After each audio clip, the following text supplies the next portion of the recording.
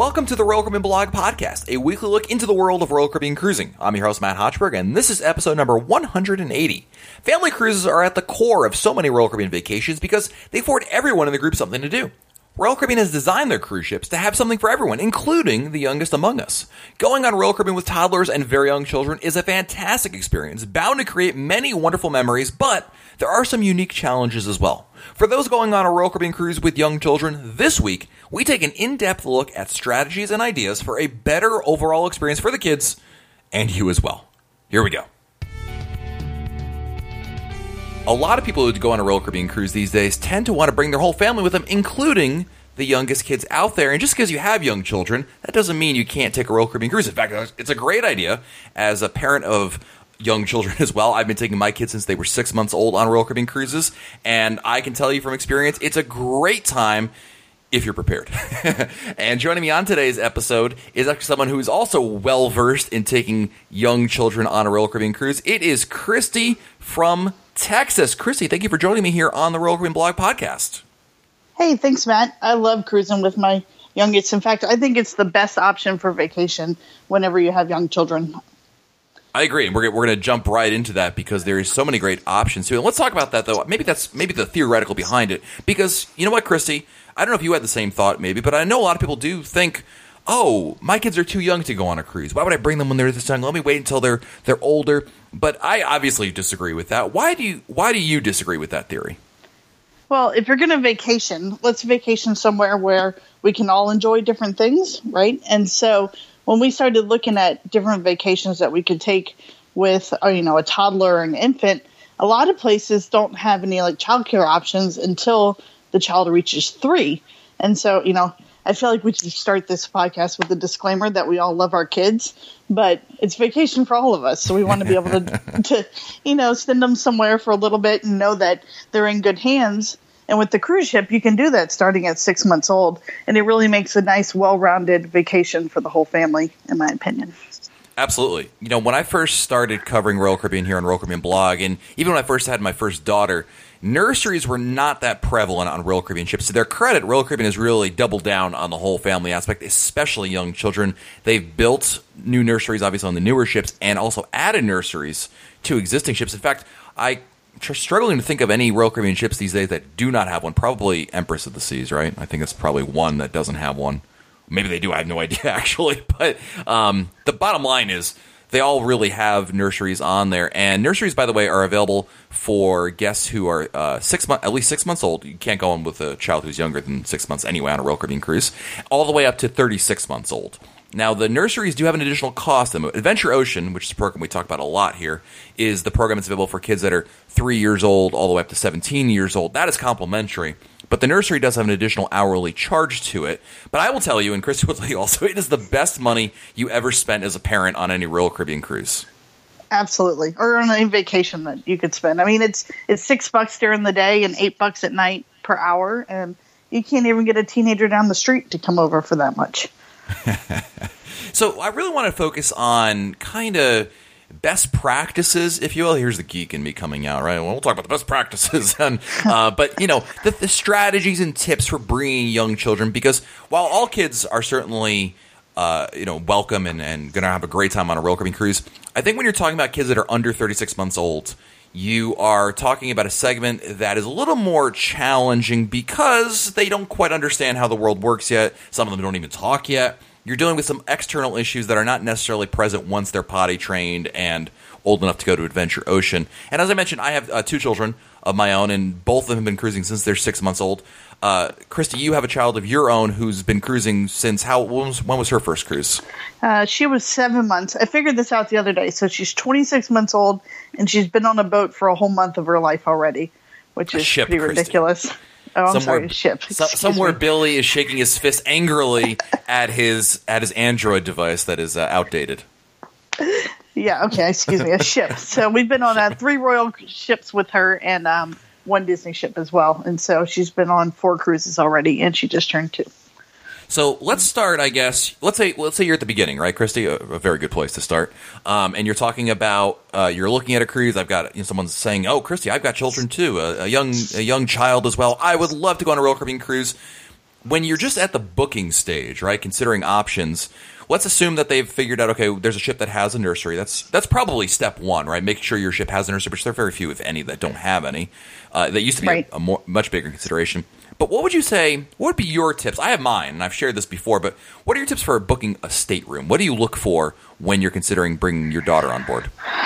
Oh, goodness. Okay. We like more space because whenever she's like right next to us and she can see us, she won't sleep at night. So I know you guys book 2 rooms, but that's only really economical if you have 2 children or more, in my opinion, because then you'd have that second room would be a full fare for 2 people. So we try to book a room that at least has some space away from the bed for us, so that we have a little bit more room. But then also, you have to take into consideration, do you have a climber? Kenzie went through a climbing stage, so we went with an ocean view at one point so that we didn't have to worry about her climbing out on the balcony. Now that she's outgrown that a little bit, we're all good. And then even if you want to move up to like the junior suite, having the bathtub is pretty important for some people. Yes. And so I also know some of my friends will bring like a blow up bathtub to put in the shower, if you can't do that. But, whenever they're 6 months old, it's pretty hard to take a shower and hold a slippery, slimy baby and get bathed.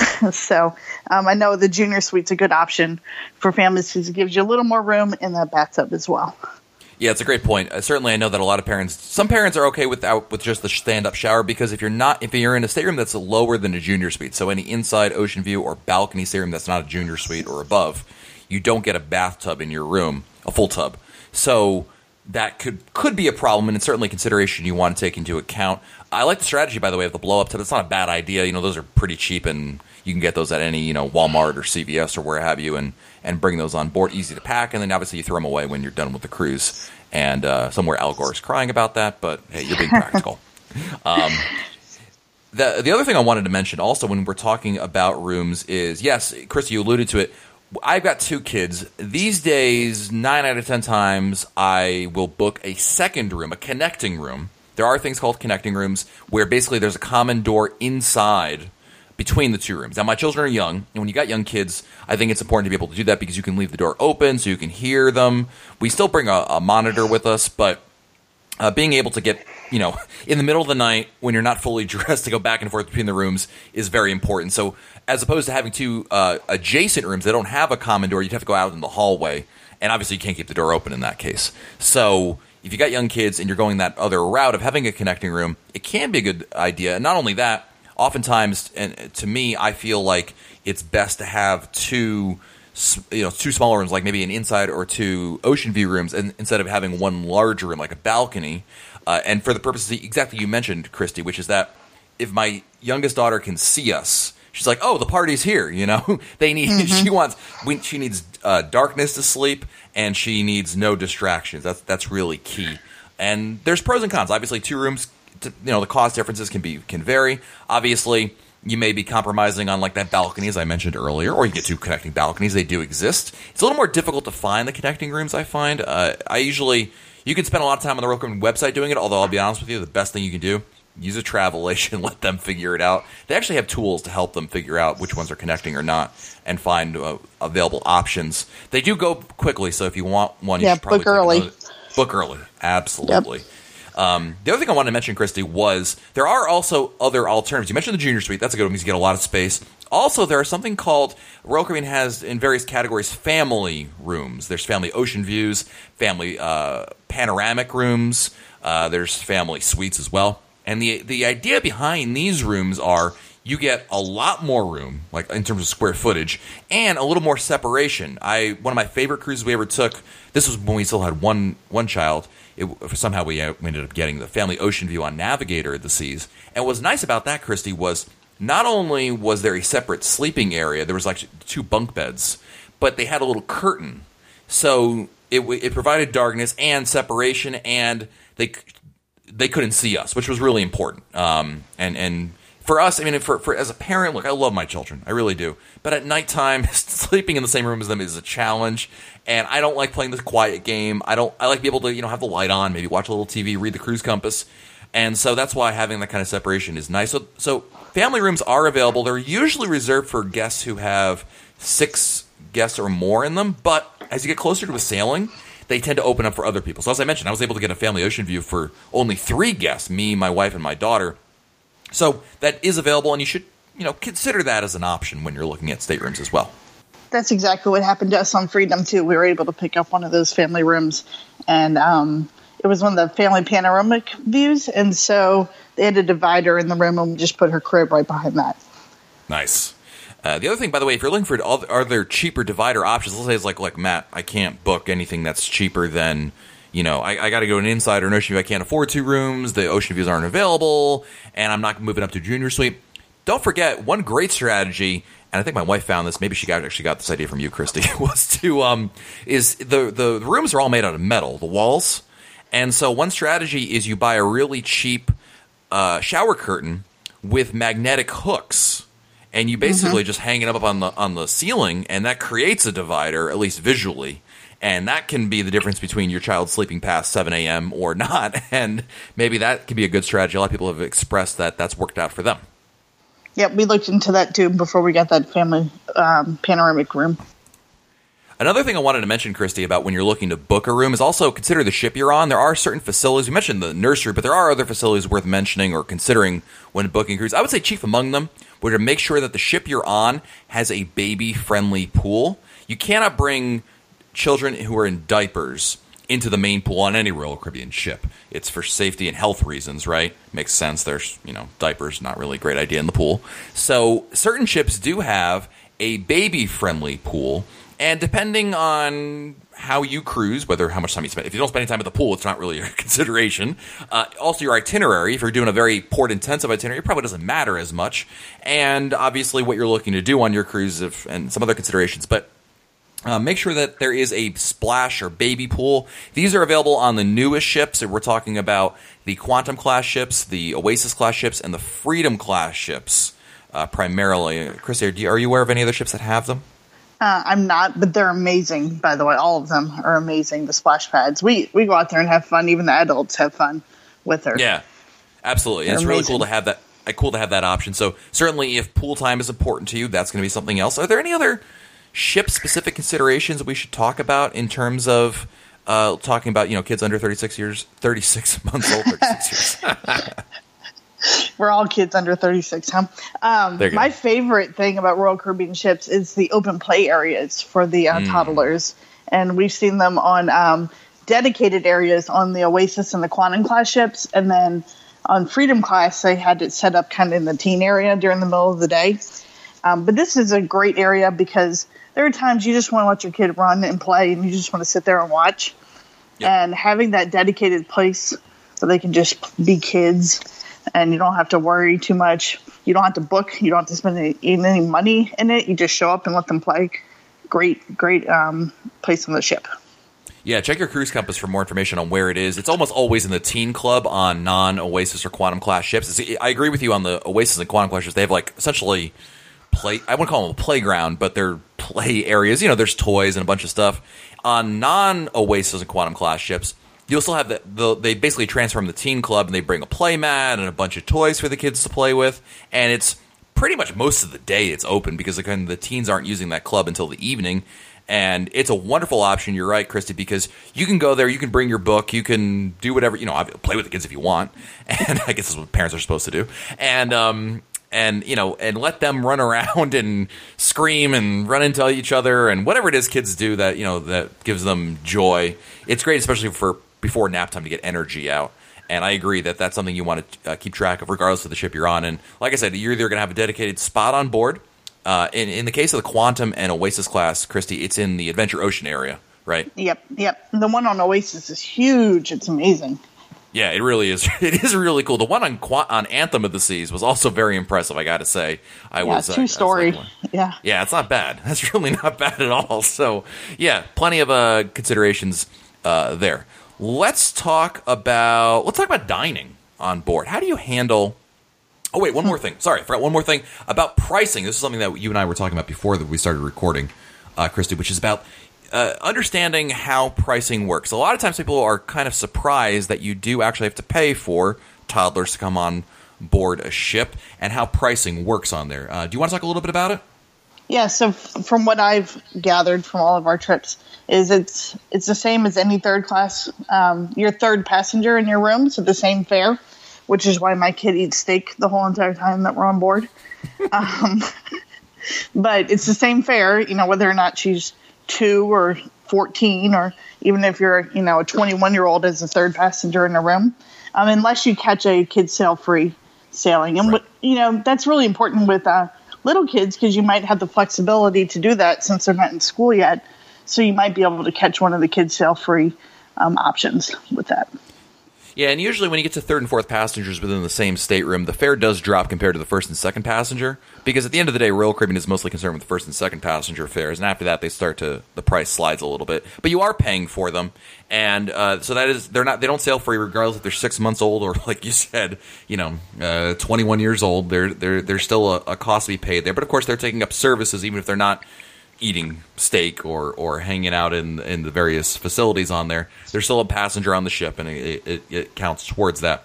So definitely something you want to consider when you're booking your cruise and kind of figuring this out. There are, like I said, the kids sail free deals have been available. The first one was amazing. That was back. I don't know if you remember this one, Christy. It was like, first it was for kids, and then they were like, all right, any third and fourth passengers in the room. So you could have brought Mackenzie or you could have brought Michael Poole in your room, and you would have paid the same amount of money. Different experience. I'll take Mackenzie. Yeah, it was a very cool thing. These days, they still offer them from time to time, the kids sail free deals, but they tend to be quite blacked out in terms of not over certain holidays and popular times off. But like you said, when you've got young children who are not in school yet, one advantage is you can afford to go cruising, in the middle of January or September when a lot of other families are unwilling to take their children out of school. Yeah, for sure.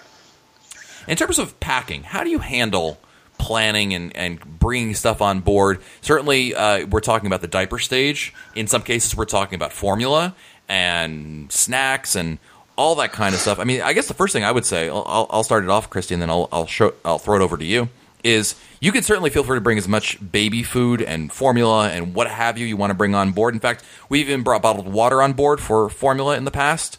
It's okay. And what you should do, though, is feel free to bring, like I said, formula. Feel free to bring those little, poofs and yogurt bites and all those other wonderful foods that you find in that one aisle of the supermarket. And, bring, and my only advice is bring more than you probably need. This is a good case of overpacking. Otherwise, Absolutely. You'll be like me and stopping in the supermarket in Cozumel to go get more diapers or formula or what have you. Been there, done that. And also the nursery tends to use diapers and snacks and stuff that you bring more often than you typically would at home.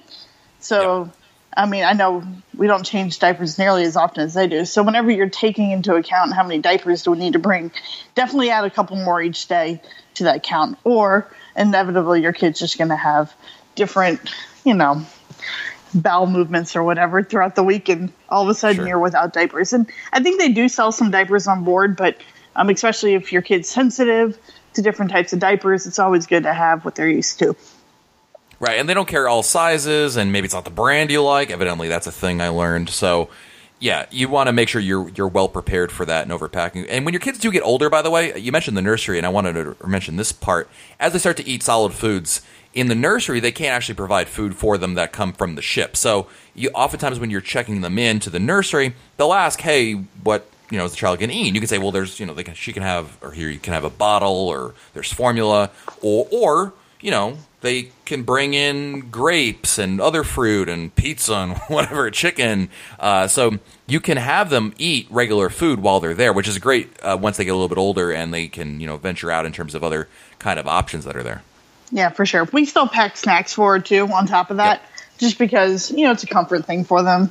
Mom and Dad's not here, and sometimes they want additional snacks on top of what the nursery feeds them. Let's talk more about the nursery. I think there's some good strategies we can talk about the nursery because, and as you mentioned earlier, Christy, it is a wonderful thing. It's available throughout the cruise. Let's talk about reserving time. This is I think this is the most important concept because it's not the most clear thing, especially in the beginning. And I know that if you're new to Royal Caribbean or new to using the nursery, the strategy here may be a little different. Let's put it that way. Yeah. It definitely takes some getting used to. Yeah. So the nursery on board has a limited capacity. It's only so big, and they only have so much staff, and they're not just. It's not a deposit bank for children, right? They can only. It's not just this this grand ball pit where they just throw the kids in there and it's like come back whenever you want. They're very strict about maintaining a certain staff to child ratio. They want to make sure that children are getting the proper attention, and as such, they can only handle so many kids on board in the ship. So the way it works in general is. When you get on board the ship, one of the first things you want to do is you want to go register your child. You should do this for Adventure Ocean also when they get older. This is just a good, solid strategy. They'll have an open house on day one. The hours will be in the cruise compass when you get on board, so you'll have usually in the afternoon. You can go over there, register them, let them know any certain nuances or needs that your child might have, right? And kind of go through there. They also have the staff will also tell you about the policies and whatnot. And probably the most interesting aspect is in the beginning of a cruise, let's assume it's a 7-night cruise. In the beginning of a cruise, the nursery will only allow you to book a certain amount of hours in advance. Now, the nursery operates just like the main dining room does. I'm not sure it's a great analogy, but you can either show up and hope there's room, or you can make a reservation in advance. The thing is, in order to be fair to everybody, and to make sure that the Hotchbergs don't take up all the time in the nursery, which I would. I totally would. Is they will limit you to a certain amount of hours for the first part of the cruise. And the amount, I think it varies, Christy. I don't know what your experience has been. Like 15, 16 hours over the course. We can pre-book 15 to 16 hours, yeah. And this is for the first 3 days of the cruise, if memory serves me correctly, that they institute this limit. This is to make sure that everybody has a chance to get in, because not everybody is super cool and listens to podcasts about Royal Caribbean and knows about this kind of stuff. They might show up later on in the cruise. But for the first 3 days, they restrict you to reservation time, or you can obviously do drop-offs, but that's assuming that there's availability, right? But after the 3 days, then it's open season, and you can book as many hours as you want. And this is kind of the policy pretty much on every Royal Caribbean ship I've run across that has a nursery. So you have to, in the beginning, kind of plan ahead and prioritize what times you want, because as Christy mentioned, you got 16 hours, and obviously over the course of a 7-night cruise, you might say, well, all right, well, if I figure I want to have nights to myself and having dinner which is what I like to do, right? I prefer to have dinner with my wife, so we'll say, okay, well, we'll do 3-hour blocks each evening. And once we get to day 3 or day 4, when they open it up, we can add more time as we need to. But we prioritize, like, okay, formal night, we're going to have a night by ourselves, and this next night we're doing, I don't know what, we're doing something else. So, you basically block out those times, and then obviously you can augment that as the cruise goes on. Has that been your experience as well, Christy? Yeah, and in terms of the nursery, they're always going to be most full on formal nights, so that's definitely the first thing that you want to get booked. And then if we know that we're going to do any excursions by ourselves and we're going to leave her on board, we book that on the first day too, just to make sure we get that in. We got to talk about that. That's a great thing. Yeah. I'm so glad you brought this up, because a lot of people have a discussion about this. Leaving your children on board the ship. I've done it many times, both in the nursery and as my child gets older and goes to Adventure Ocean. I know you have as well, right, Christy? Yeah, totally. And, at the beginning when we first started sailing, I was like, I don't think so. I need to be on board. But whenever you really start to experience the people in the nursery, you see the low child to staff ratio, you feel totally confident with it. And we started doing that, and we really love it because, it allows us to go and do some things that we couldn't do with her, and allows us to have, a date day away from home, which is really great.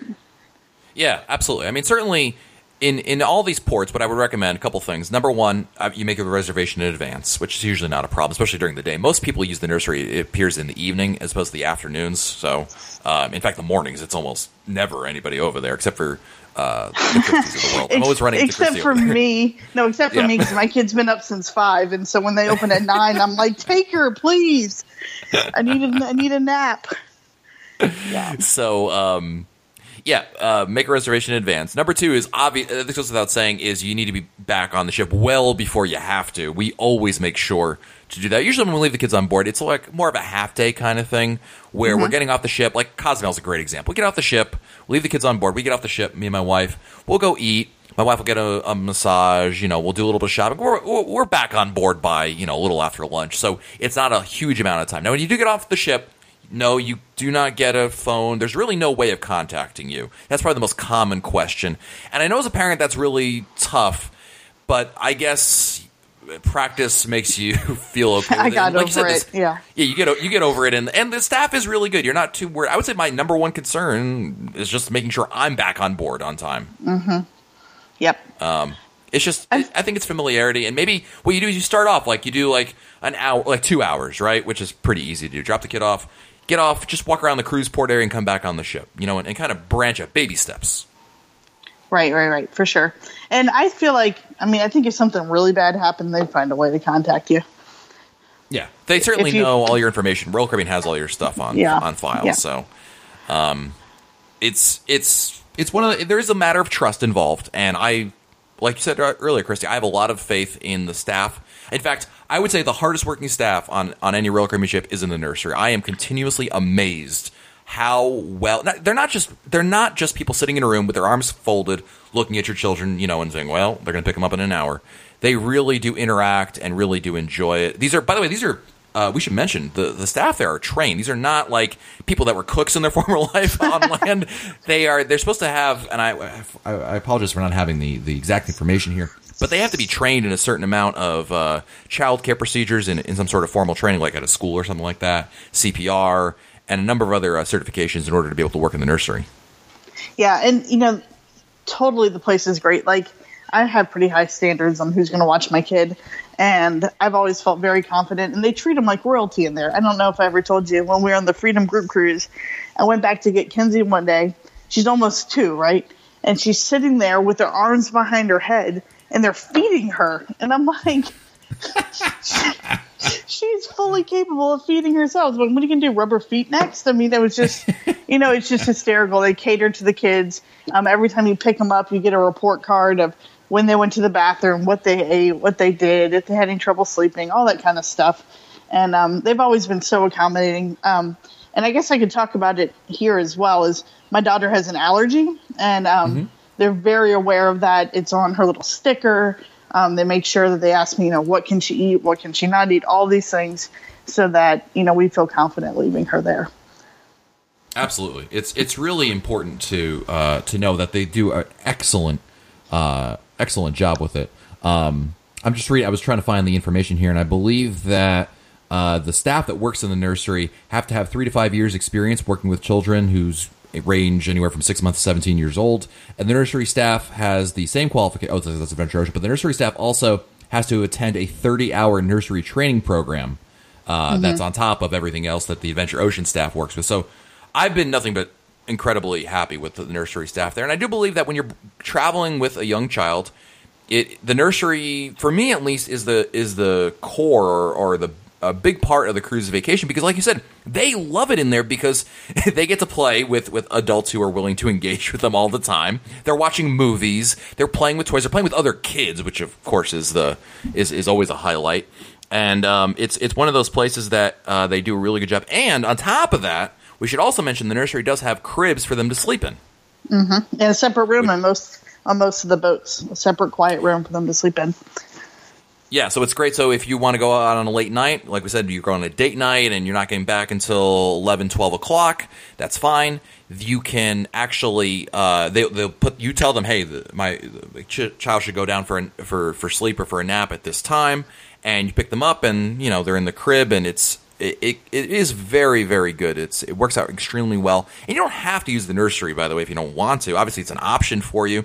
And I find that actually, as the cruise goes on, it feels like less parents are using it. Maybe they're running out of onboard credit. They don't want to burn the money. But, I always joke that the nursery is the best money I ever spent on board a cruise ship, because it gives the kid what they want to do, which is, my child love having fun in there, and I get some time, some separation, which is also important to us because, after all, it is our vacation as well. Right, and it's easier to go enjoy things on the ship, like different shows or the zip line or whatever, when you don't have one person holding the baby and the other person doing the activity, and they swap. Even if we just drop her off for an hour so we can go up to the Windjammer and enjoy a quick lunch, it's definitely $6 well spent for sure. All right, I've got to round things out here, Christy. I've got some rapid fire questions for you in terms of just like, I don't want to say some of them are yay, nay, some of them are just your own personal experience kind of things. So let me start with this. Stroller, yes or no on a cruise? You bring a stroller with you? Yes. I know you guys don't. Or at least Sometimes I didn't see one. Yeah, can I tell you my favorite stroller for a cruise? Yes. Okay. I love the Mountain Buggy Nano. So basically it folds up into a cube, which is great for in the stateroom. It gets it out the way. But then also it's not, a lot of strollers are really, really wide. And so it's not wide. It fits down the hallway even if the cleaning carts are out, and it fits through the stateroom doors. So nice. And when you come back on the board, because it collapses up into a cube, it can go through the x-ray machine. You're not waiting for somebody to come and, strip down the stroller and everything. Yeah, we sometimes bring it. We use umbrella strollers, and I hate them because they're a pain for everywhere except when you actually need them, which is on shore. That's primarily where I need the stroller. On board the ship, it's not really necessary, right? I mean, other than you're trying to get your kid to go to nap or what have you, but we mostly use ours on shore. But I fight that battle every single time. We don't really need the stroller, okay, but you're holding the baby. Okay, never mind, we're bringing the stroller. And also the stroller doubles as a mule, which is great. So put all your stuff on it. Yep, for sure. Exactly. Car seat. Okay, so I know we talk about this every time. You guys don't need it because you live in Florida and you can drive to ships. But usually we're involving a plane ride and then some type of transfer. So we wind up bringing the car seat every time. Doesn't necessarily mean we're going to bring it on shore. When we were in St. Thomas, we took a cab. We held her. We didn't bring the car seat. But, sometimes we had to, when we went to Freedom, we had to get from Orlando to Port Canaveral in a rental car. We brought our own. Yeah. No, I understand that. It's a debatable thing. I don't bring car seats, you're right. When you're on shore in many islands, no, it's very rare to find a taxi that will actually have a car seat. And certainly bringing your own, I just don't think is very practical. And like you said, you do what your parents did with us and hold them in your laps, and, we survived. Right. So for us, it's mainly getting to and from the cruise terminal. A lot of rental cars, you can have it. They charge you like $30 sometimes. And we just have a really great, we have like a $50 car seat that's super light, and it's just easy to bring, and we wind up bringing ours. Favorite place to feed your child on board a Royal Caribbean ship? The Windjammer. It's just, you can get little bites of a lot of different things, which is how my child likes to eat. We do bring her to dinner sometimes in the main dining room, and the staff is great with them. My favorite thing is they cut up the food for you. I don't know why all restaurants don't do this. The waiter will sit there and cut it into little bites, and my food's still hot and I'm enjoying it. But we do bring her to the main dining room some, and then we bring her to the nursery some when we eat dinner. Just kind of depends on the night. Yeah, I will say that the Windjammer has ruined my child's taste because now she believes that everywhere is the Windjammer, and she can just she thinks life is a buffet. And I will sample a little bit of the grapes and a little bit of the yogurt, and then I'll move on to the chicken. It's like, no, we're at home. You're eating just this, and that's it. But it is wonderful on the ship because you're right. They can just, munch on a bunch of things. And, of course, the great variety of food in the Windjammer is perfect for that. Let me ask you this. Main dining room, first or second seating? First, just because we like to get her to bed at a reasonable hour. So we do an earlier dinner, and then we typically drop her off at the nursery and enjoy the shows and stuff. Yeah, we do the opposite of what Christy does. I do second seating dining, and my rationale has always been we feed the children early, like basically when Christy's eating her dinner in the main dining room. I bring the kids up to the Windjammer, or these days they're always at Sorrento's because that's all they eat is pizza. Jesus, they love that stuff, and so we feed them there. Then we drop them off at the nursery or Adventure Ocean, whatever the case may be, and then me and my wife enjoy a dinner by ourselves in the main dining room. It is worth mentioning, though, and you highlighted about this a little bit earlier, that in the main dining room, there is a special menu for kids, and the fruit plate is like by far the best thing that they offer on there for kids, but they have a variety of options. So whether you've got a younger one who maybe just grapes is going to do it for them, or they want to have a more, they're willing to eat other kinds of food, they do have a special menu for them, or they can order off, of course, the regular menu, but they have a special menu just for them. High chairs are available, so very easy to get that, and I agree the staff does a great job of making sure they have a good time in there. And I haven't tested this one personally, but I have heard whenever they're younger, if they're still in the puree stage, if you talk to your head waiter kind of on the first day, you can even have some purees made for the babies as well.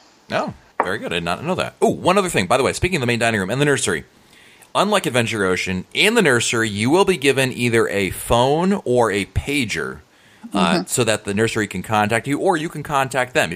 Most times it's the phone. I forget which ship it was. They actually had a pager, and I felt like I was back in the 90s or something. But what's nice about the phone, and in general just having this, is you can always call and check in on the child, and also just the times. Be like, hey, you know what? We're having a great time here. Can the child stay an extra hour, or can we come pick them up now? Or is he or she sleeping? Take advantage of it. It's really helpful in planning your evening because, as you know, you never know what you're going to run into. Yeah, for sure. I was about to say, the only time we call is asking if we can leave her there longer than we originally said. Did I say 10 o'clock? I really meant 1 a.m. Yeah, but just as long as you let them know ahead of time and they're not busy, they're usually very accommodating. It's quite amazing, quite honestly, how accommodating they are. Every time I'm always like cringing and like, oh gosh, and they're like, oh yeah, no problem. It's like, all right, well, that's good. So yeah, I always feel bad about it too, but they're really nice, so it's usually no problem at all. All right, and now the most debatable topic of them all. All right, we talked about main dining room. Do you dress in general? Do you dress up your kids for the cruise? Yeah, but you know what?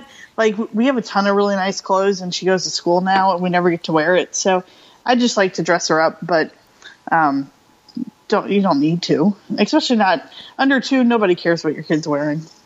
It's true. Although I will say, the cruise ship is the best place to get family photos done because they have all the photo areas set up. And you're right, Christy. We love bringing those outfits that otherwise are kind of not practical to wear every day. And they offer quite a bit of options there. So we always have a great time with those white backgrounds, where the kid is sitting there, and we've had very good luck with getting good photos out of that. Yeah, definitely. And Christy, before I let you go, of course, since you're new to the podcast, or coming on the podcast, you've been listening to the podcast for a long time, but first time on the podcast here with me, I gotta get to know you a little bit better, even though I know you pretty well, but want to share with us, basically I'm going to give you some rapid fire questions where I'm going to ask you how you cruise on Royal Caribbean, and just basically say the first thing that comes to your mind. Okay. Favorite restaurant on a Royal Caribbean ship? Sabor. No, 150 Central Park. Oh, I don't know. One or the other, Sabor or 150 Central Park. Central Park. All right, I'll give you both on that. Preferred drink while on a Royal Caribbean cruise? All right, one from each. The cucumber martini from 150 Central Park or the avocado margarita from Sabor. Yes. Favorite port of call to visit? It wasn't on Royal Caribbean, but it has to be Copenhagen. Oh, although there are opportunities to cruise there. Right, absolutely. We need to soon. Group cruise. And lastly, favorite song on the radio or your iPhone today? The Hamilton soundtrack. The whole thing. Sounds like my wife. That's all I hear whenever she's cooking dinner. It's the Hamilton soundtrack. And all right, well, I'm sure it's very nice. It is. I know it's a very nice album, but I hear it quite often. But I respect your opinion nonetheless. Sounds good. Very good. Well, Christy, thank you so much for joining us here and talking little kids here on the Royal Caribbean Blog Podcast. Thanks for having me, Matt. I appreciate it. It's the time in the show where I answer your listener emails, basically anything on your mind about a Royal Caribbean cruise. This is your forum to talk about it. So whether you have a question, a comment, something coming up about your cruise you want to discuss, this is your opportunity. And you can send me your emails by sending an email to Matt, M-A-T-T, at RoyalCaribbeanBlog.com. Don't forget to include the name and where you're from so I can totally shout out your name and give you credit for the email. Our first email is from Jeff in North Carolina. Who writes, "Hi, Matt. Hope you're well. Must have been ill the day you declined my offer to free Sabor Modern Mexican. Just listened to episode 169. I know I'm a few episodes behind. And wanted to thank both you and Dirk for the very informative episode. Doing shore excursions on one's own has always been something I've been interested in. Touring at my own pace sounds wonderful. I'm still a bit fearful to do that and get caught up and let time slip away to the part where the ship leaves without me, but I like Dirk's enthusiasm. You talked about trivia. Do all ships offer a trivia game? And if so, what are the themes offered? Hope you have a wonderful holiday. Thanks." Jeff, thank you so much for the email, and this is a great question, actually. First of all, I want to go back to something you mentioned earlier about doing shore excursions on your own. I totally understand the fear a lot of people do have, including yourself, about being left behind. You don't want to do that. It would really, to say the least, it ruins your vacation, but it just creates a huge mess of problems for you, right? The key to not being left behind is to plan out ahead. Certainly having a game plan. And for me, when I do this very often, I think I estimate that probably about 60 to 70% of the time when I do shore excursions in the Caribbean, I am using a third-party shore excursion provider, or I'm just, wandering on my own. That being said, one of the strategies I always have is, number one, we're always back to the ship many hours ahead of time. I'm not talking an hour or two, 3 to 4 hours ahead of time. But giving yourself that much padding, you are ensuring, essentially, that even if there's a lot of traffic and I get an hour or two delayed, for whatever reason, I fall asleep, like you mentioned, Jeff, or there's traffic or whatever, I'm not going to be in real danger of missing the ship. I still have that buffer time. And, with probably an 8-hour shore stay for most excursions at least, or most port days rather, 5 hours is probably more than enough time to hit the highlights of it. Not always the case, and certainly if there are situations where I may book with Royal Caribbean. As I mentioned, I only book on my own 60 to 70% of the time, so there still leaves a little bit of a chunk there to book with Royal. So, if you've got that fear, if there's something that comes up right against it, I certainly go with Royal. I will add that if there's something that is involving water transportation, I generally go with Royal Caribbean. Here's an example. In Cozumel, if you're going to go to the mainland for anything, it doesn't matter if it's Tulum, if it's just to go over to Playa del Carmen, it doesn't matter. I always would recommend booking with Royal Caribbean. There's a literal barrier between you and getting back to the ship, as opposed to if you're on an island or wherever you are and you're only a car rides away. Well, theoretically, you've got more man-made issues to deal with, more than likely. So it's not to say that you can't. There's no physical barriers to stop you. Does that make any sense? And of course, I don't know if that logic makes any sense, but it makes sense to me. So on to your question about trivia. Yes, all Royal Caribbean ships offer trivia. They come in a couple times during the day. They can be maybe a couple or a lot. It kind of depends on the day. Certainly, there's going to be more trivia during sea days and port days. And they usually occur in the schooner bar. They can occur in other places as well. But Royal Caribbean puts them on there. You'll have to check the cruise compass for when and where they'll happen. I love the trivia. I remember when I first started getting into cruising, people would talk about trivia and be like, trivia? I don't really get the appeal of that, but it is a lot of fun. They have all different kinds of trivia. There'll be general trivia, there'll be music trivia, there will be movie trivia, TV theme song trivia, there will be geography trivia. I mean, there's a huge gamut of options there, and you'll run into quite a number of them. And what's cool about it is you get to really test yourself, and it's a lot of fun. I go to trivia a lot of times and say, I don't really know a whole lot about that. It doesn't matter. You go there. My advice is show up about 10-15 minutes early. Try to find somebody who you can partner with, because they do allow teams starting at 2 people, but going all the way up to usually about 6. And it's to your advantage to have the most people possible in your team, because that's the most different experiences, right? More brains equals more brain power equals more knowledge, theoretically, or more likelihood you'll know the answer. And the classic example is I went there with my daughter, who was at the time 5 years old. We went to trivia. She's never been there before. I said, if you want to come with me, sure, let's go. So I brought her to trivia, and it was general trivia, and I figured she'd be bored after 5 minutes and then want to leave. First of all, she was totally into it, and second of all, she actually knew 2 questions I didn't know the answers to because they were covered in Finding Dory, the film. So you never know who on your team will be able to help you. And I do recommend it. It's fun and it's complimentary. You do play for some minor prizes like keychains and zip ties and some other things that are not really valuable, pens. But I will tell you, it is a lot of fun, and I do enjoy the challenge of it. Jeff, great email. Thank you for sending that over. Our next email is from Murph, who writes, I know that you were giving your opinion about which ship first-time cruisers should go on first. I disagree with your suggestion on Oasis class. The reason I would recommend the smaller classes first is that way you tend to appreciate the wider range of options on the Oasis class. I started cruising in Royal Caribbean with the Sovereign of the Seas and have worked my way up to the next cruise on Harmony of the Seas. Now on to my question. Do you know if they still have the soda machines similar to Freedom of the Seas? And do you know if they have my non-alcoholic favorite Powerade Zero orange flavor? Thanks a lot for the podcast. Great stuff, first of all, Marv. Let me start with your observation. I don't think you're wrong. There is a certain logic to if you're a first-time cruiser and you go on a Radiance class ship, or you go on a Voyager class ship, or a Vision class ship, or even Majesty of the Seas, that is what you get used to, right? That's your first cruise. Then you go on Oasis class or Quantum class, and you're like, holy moly, look at all this stuff there. I totally get that, and I would never say that somebody could not have a good cruise on one of the smaller ships in the fleet. No doubt in my mind, you can have a great time on that, in fact, I mean, my first cruise was on Explorer this season. By my own admittance here, it's not the smallest ship in the fleet, even at the time. But, you know, it obviously when I did go on a Oasis class ship, Oasis of the Seas, I was like, holy moly, there's a lot to do on board. So I understand the logic there. I think the issue is, and the reason why I recommend the Oasis and Quantum class ships for first-time cruisers is quite simply, first-time cruisers have certain expectations. And when you're a first-time cruiser, I would say you have these expectations built up for whatever reason, usually through marketing advertising and word of mouth, right? You watch these Royal Caribbean commercials, you see mentions in the news. I mean, you're seeing the Oasis and Quantum class ships. And if you were to show up on Brilliance of the Seas, it's not to say you would have a bad time, but I'm concerned that your expectations would not be met.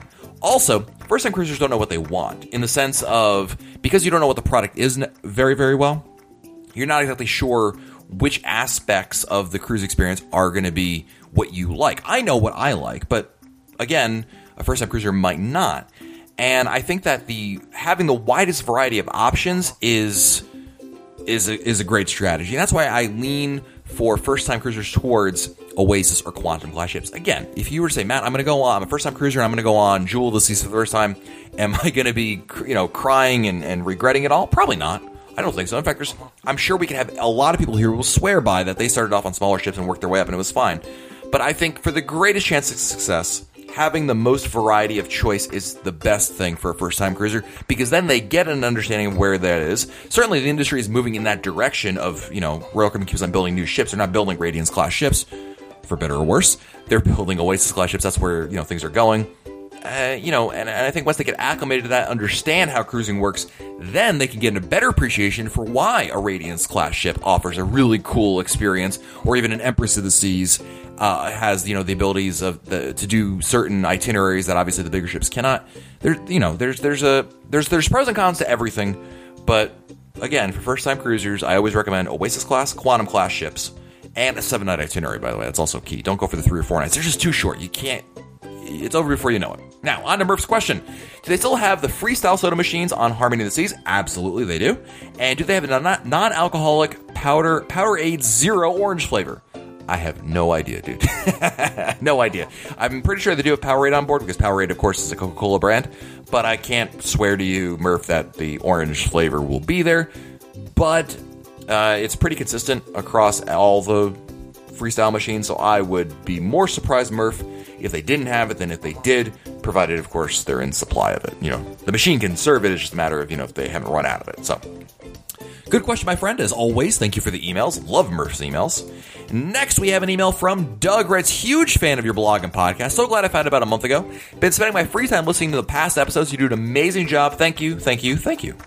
Quick history. Grew up driving to Disney World every year with my family from Michigan. We loved it and are still Disney people. But we went on our first Royal Caribbean cruise, Voyager of the Seas, in the summer of 2003, and were instantly hooked. After that, we did Mariner of the Seas in 2004, Adventure in 2005, Vision in 2006 in Alaska, and then Voyager again in 2007 over in the Mediterranean, and then Allure of the Seas in summer 2011, and the best was the Aqua Theater suite on Deck 8 of Oasis of the Seas in May of 2015. Starting out in Voyager class was amazing. In my opinion, you form a relationship with everyone on the ship because you're doing the same things. They are usually only one show a night, whether it's in the theater or Studio B. So you all do that, and you get to know your cruise director really well and see him or her at all the events. Getting the cruise in review video those first few years was amazing because they filmed at all the big events we were at. Going on the Oasis class ships, which I love and love seeing people on, it's very different. Since there is so much to do do you lose that relationship with everyone on board, if you get what I'm saying? So my question is this. Since your favorite ship is Navigator of the Seas, or was until Harmony of the Seas anyway, is that environment still present on the Voyager class ships? Even though I love Oasis class ships, I do miss running into the same guests every night in the theater or after in the promenade and talking to them. By the end of the week, your family, without even knowing it happened, interested to hear your thoughts on this. And one last thing, quick tip for new cruisers. On my very first cruise, which was Voyager of the Seas, our cruise director, one of the best, Richard Spacey, gave us the best advice the first night after the Welcome Aboard show in the theater. He went down the list of activities, still going on all night, and said, you can sleep when you go home. It really is the truth. Do everything you can on a cruise so you don't regret missing anything, or at least as much as you can. Doug, love the email, dude. So, let's talk about your question about the guest experience on an Oasis class ship versus a Voyager class ship, which is still a pretty large ship. You're right. There's a lot more stuff going on. There's no question on an Oasis class ship. There's a ton of activities, and I've often told people on an Oasis class ship you can't simply do it all. There's too much. Now, granted, I am of the opinion that variety is the spice of life, and I like having too many choices because, in my opinion, that means I'm inevitably going to have a much higher likelihood of finding something I want to really do over something I may not want to do or less enthusiastic that I want to do. If that makes any sense. So, how do I answer your question effectively? I mean, are you less likely to run into the same people on board the ship? Probably by virtue of statistics, yes. That being said, I still feel like you run into the same circles. Going to the trivia events, as I mentioned earlier when I was talking about the trivia in this episode, I feel like you run into the same people over there. I think if anything, you should look at it this way, Doug. You have more of an option to actually meet new people. Because there's so many people on board the ship, you're going to be doing different activities, and you're going to have a chance to meet new people all around, rather than it's like that old thing about high schools, right? Do you want to go to small high school where you know everybody and everybody knows each other? Or would you rather go to one of the larger high schools where you don't know everybody, but then again, it's more like the movies where it's like, oh, who's that girl over there? I never saw her before. That doesn't really happen in a small high school, right? And I'm not sure that that analogy really holds any water with anybody, but it made sense in my mind at the time, and I'm sticking with it, darn it. So, yeah. And I do like the advice, by the way, that Richard Spacey, who, by the way, I agree, the best cruise director I've ever seen. He unfortunately doesn't work in Royal Caribbean anymore. When last I checked, he was working in Royal Caribbean corporate, and I'm not sure if he's still with the company, and he went over to Celebrity. Who knows? But I wish him the best because he was a really great cruise director, and his advice definitely holds up. You're on a cruise. I don't care if you're on Radiance of the Seas or you're on Harmony of the Seas. There is so much to do.